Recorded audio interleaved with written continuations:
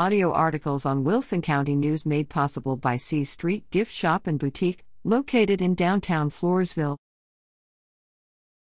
Get ready for the Texan, La Vernia. Hello, La Vernia citizens. Hello all, and I hope you had a safe and wonderful Labor Day holiday weekend, which always makes me a little sad that summer is about over. Lots to get excited about though, with Friday night lights back, and volleyball and cross country all in full stride. We've been so fortunate to have had a relatively mild summer with enough rain to keep us out of Stage 1 water restrictions. However, the heat has arrived and water usage will be increasing, so self-conservation is the best favor we can ask for.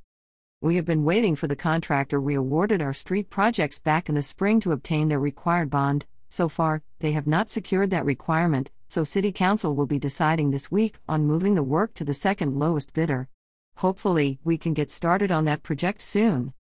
Council will be voting on the proposed 2021-22 budget, which will see a reduction in the tax rate we apply. It will have an overall net increase, with the difference of $2,500 added to the overall revenue if we went with a slight overall tax increase versus no tax increase. This covers all our operational and maintenance costs on what it takes to run our city and keep it a great place to live and raise a family. You may have seen recently on social media that the Texan store will be coming to town soon.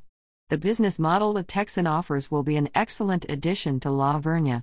They offer large fueling lanes, will have a cook-to-order restaurant, and feature items for sale that are native to Texas. No U-turns. Turning back to our schools, please note that the necessary traffic pattern for those who drop off their students for all campuses is right turn in and right turn out. Those who are using nearby residential streets to U-turn onto are destructive to our streets and to private property, and it's now illegal to do so.